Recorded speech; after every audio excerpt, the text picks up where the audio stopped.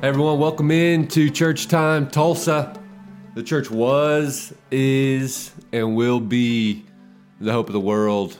And my hope, my desire is that as you're joining us, that you feel encouraged, inspired, exhorted to be the church as we follow Jesus and do what he's doing.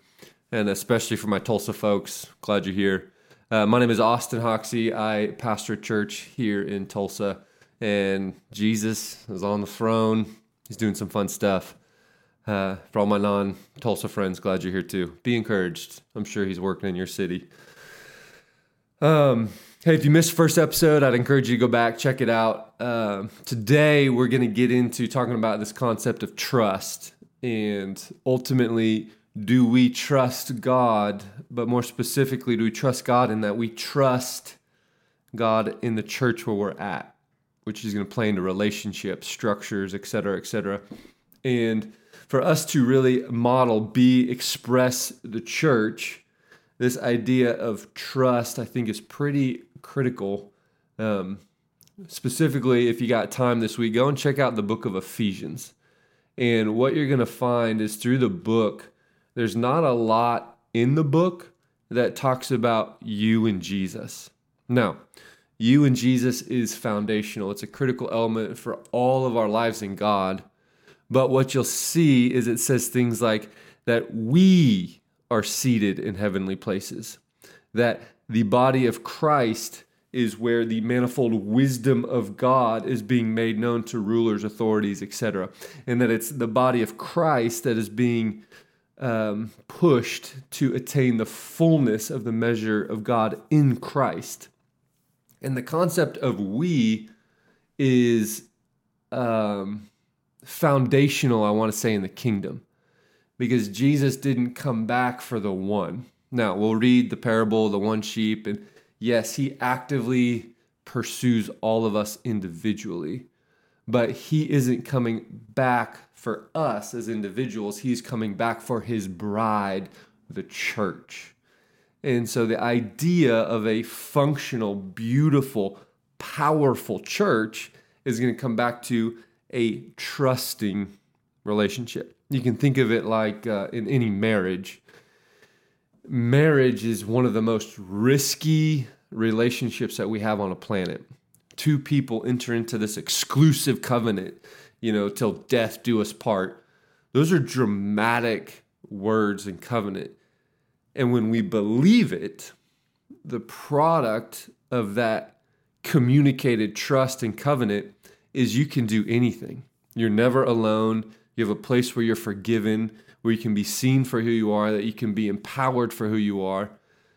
On the other side, when you have a relationship, a marriage that isn't built on that same trust, then what we get in these relationships, and really broadly in our culture, is we get these relationships where it's like, well, I'll do a little bit for you, and we'll see what I get back in return.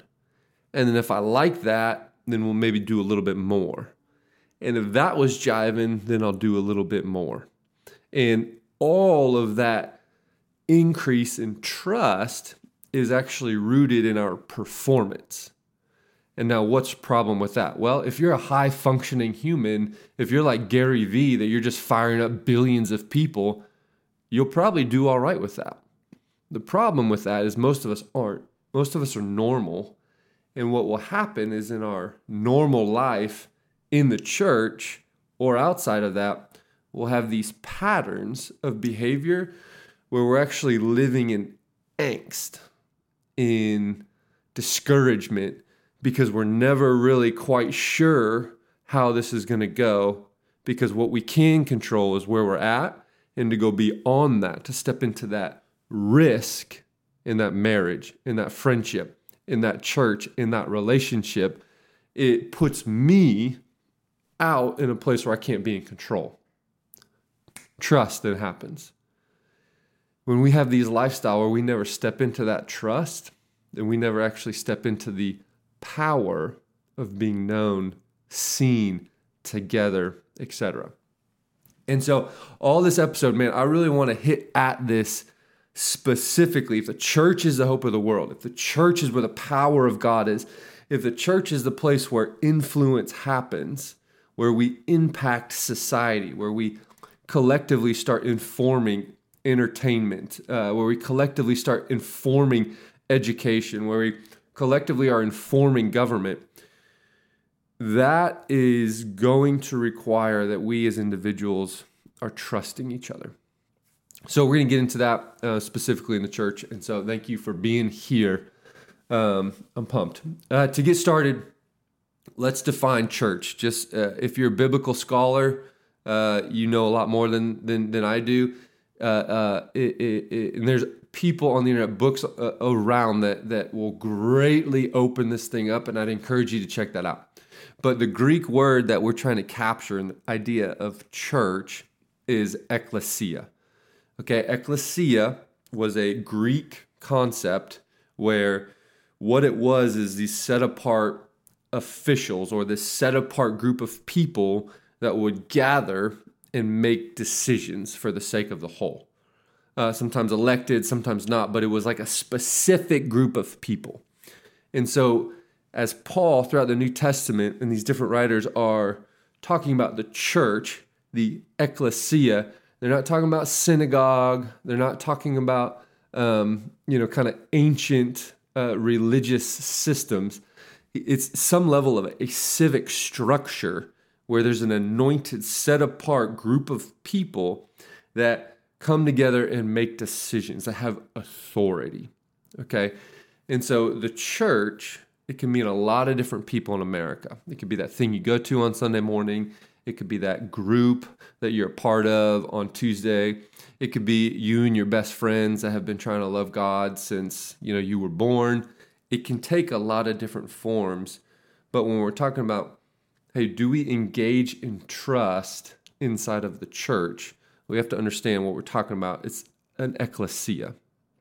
I'm not necessarily talking about the full brand that you're a part of on Sunday morning, but it has to be something. Okay, so that's the first one.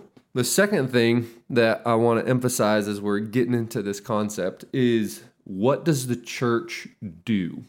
Throughout the book, the Bible, there's a lot that is in here about the benefits of the ekklesia. There's the benefits of the church.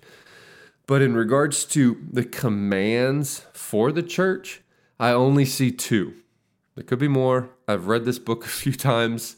And those two commands are to meet regularly, don't neglect the meeting together, and then to publicly read the Bible.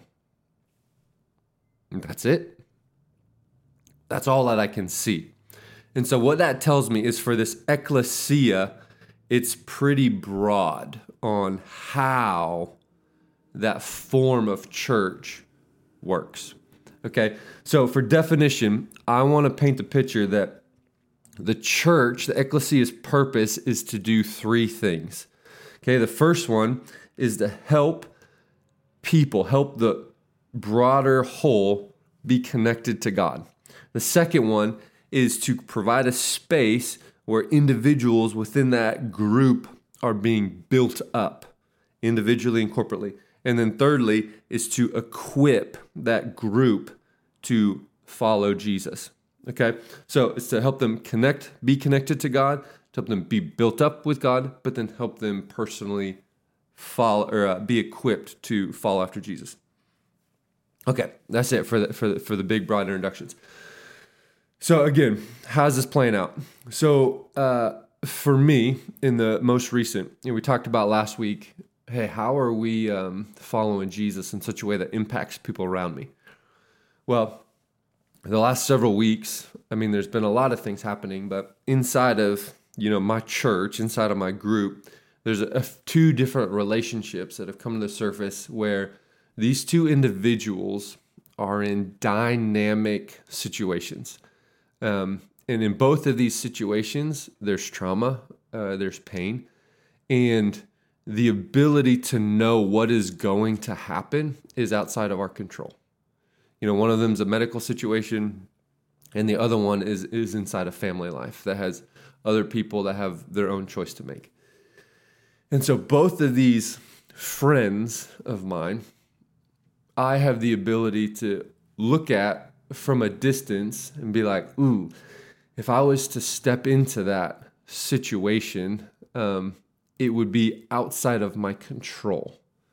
And so the idea of stepping into that and offering any sort of help, being a part of that, being in that with them, that puts the risk on me because I don't know how that unfolds.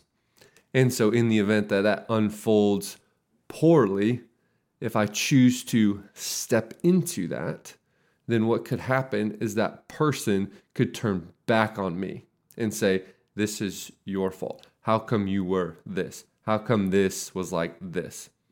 Now, I could see all that, and I can choose to step into that and put myself in that risk, or I can choose to say I'm a part of church, but really that form of relationship and trust is a little bit beyond my control, and so I'm going to keep that at arm's length. And if that situation plays out great, I'll cheer on from afar and say, glad I could be a part. And if that situation goes south, I will be like, man, that's really hard. I hope you're going to make it. Now, I paint that picture to hopefully demonstrate the risk of following Jesus into real relationships inside of this church. There is massive risk involved. And for me to do that is a choice, not because I trust that person, but it's because I trust God, who has brought me into this form of church, into this form of relationship, and through him will empower me to be a part of that, irregardless of the outcome. Now, if that goes poorly, which it has for a lot of us in the past, I now have a choice to put up my walls and say I'm never doing that again because I am in control. That will then limit who I trust. It'll keep everything at a bay. And the angst, discouragement, internal pressure of the world is now coming back to me. Or you take on that pain, and I'm talking about real pain, real betrayal, real accusation that have happened inside of the church. If I can take that and put that back to Jesus, then it brings me back to the reality that he's the one that's in control. He's the one that sets everything in motion. He's the one that says all things work together for the good. And so I can choose to step into that next dynamic situation, not because I trust that person or that church, but because I trust God. And the risk of that trust, that cost, comes back to me. I'm experiencing another way with my wife, and we have kids. And one of my kids in particular is about to start driving. And the ramifications of my daughter not driving well have the potential to be very catastrophic. And so as a parent, I can choose to step into the driver's education, putting the hours in with my daughter, talking to her, allowing her to take more and more control, and ultimately allow this process to be released and trust that she is learning, that she is being apprenticed, that she is becoming a skilled driver. But just like any of us, she will have the ability to drive in the left lane just flippantly and text and drive, and the ramifications could be very painful. Or I could pull that way back and be like, no, I'll just drive you everywhere. No, we'll just get Uber. No, you don't really need to do this. You don't need to da-da-da-da-da-da. And in my effort to control, I will now be driving around my 17-year-old with my now up-and-coming 15-year-old wanting to drive. Like, no, I'm going to help you drive too, because it's dangerous out there and you just feel the angst and the fear take over. This is what it looks like when we live a life lacking trust, lacking risk. So that hopefully paints the picture. But where I want to bring this home today is this idea of trust inside of the church. And as I was thinking about this, talking through kind of the preparation of this,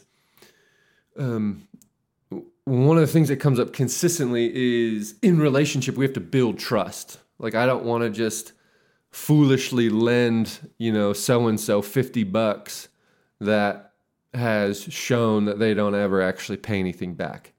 That's not someone that I want to trust with a financial loan. Okay, I am not talking about that dynamic. There's a deal in just person-to-person relationship where you don't want to just get run over by, willy-nilly, whoever.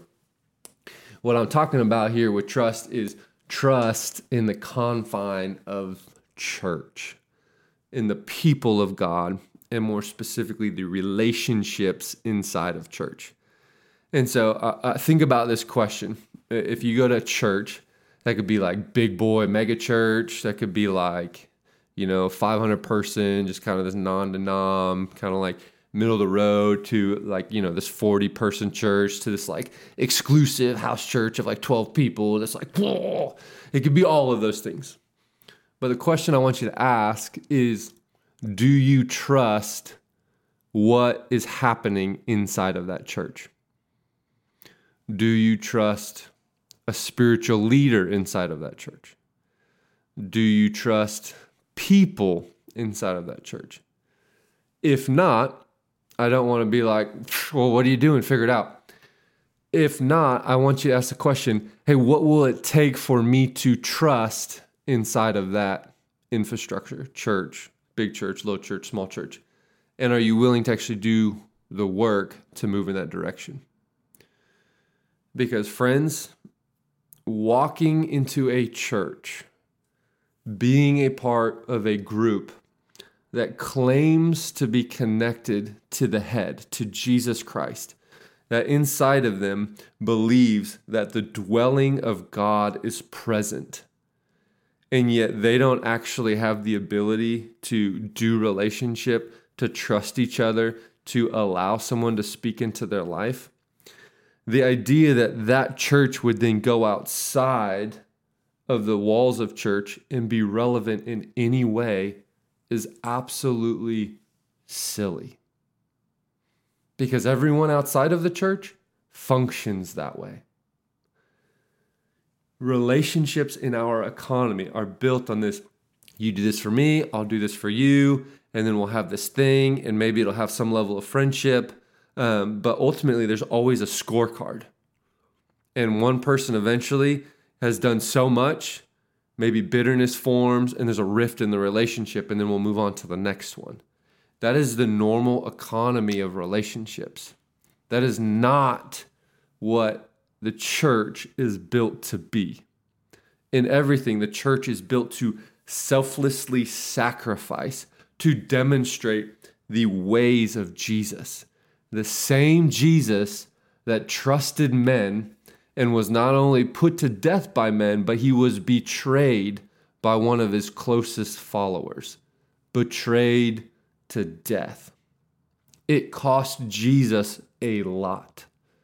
And yet, he walked down that path with his disciples, trusting in God, allowing the leadership of Holy Spirit to do his job and to work out everything as Jesus did his part. And so we as the church are built to, in our bodies, in our structures, in our relationships, demonstrate, model a trusting relationship that puts us at risk. And as a result, we'll be seen, we'll be known, and we'll be empowered to be the demonstration of Jesus in our city to people that feel angst, heavy, weighted down, and alone lacking any genuine, trusting relationships in their life. And so that's what I want to put out for you this week. Ask yourself the question, do I trust this church, more specifically, these people in leadership with authority inside of this ecclesia? If I don't, am I willing to step into those relationships and ask the question or risk, what would it look like to trust them? And then if you do, if you're like, yes, I trust these people till death, and we are going to be the representations of God in the city of Tulsa, in the nations of the earth, then pray that the broader body inside of your city, inside of your church, would do it with you. You see, we are mature and complete not because of the 5 people that did it, but because the church collectively risked. Go ahead and check it out. It's in Ephesians 4. It's the church that risked to put themselves out, to allow themselves to be complete, to allow themselves to be built into maturity and oneness in the fullness of Christ. But it is a we component. So let's get it, church. Ask yourself that question. And for those of you that are like, yes and amen, man, I'm with you.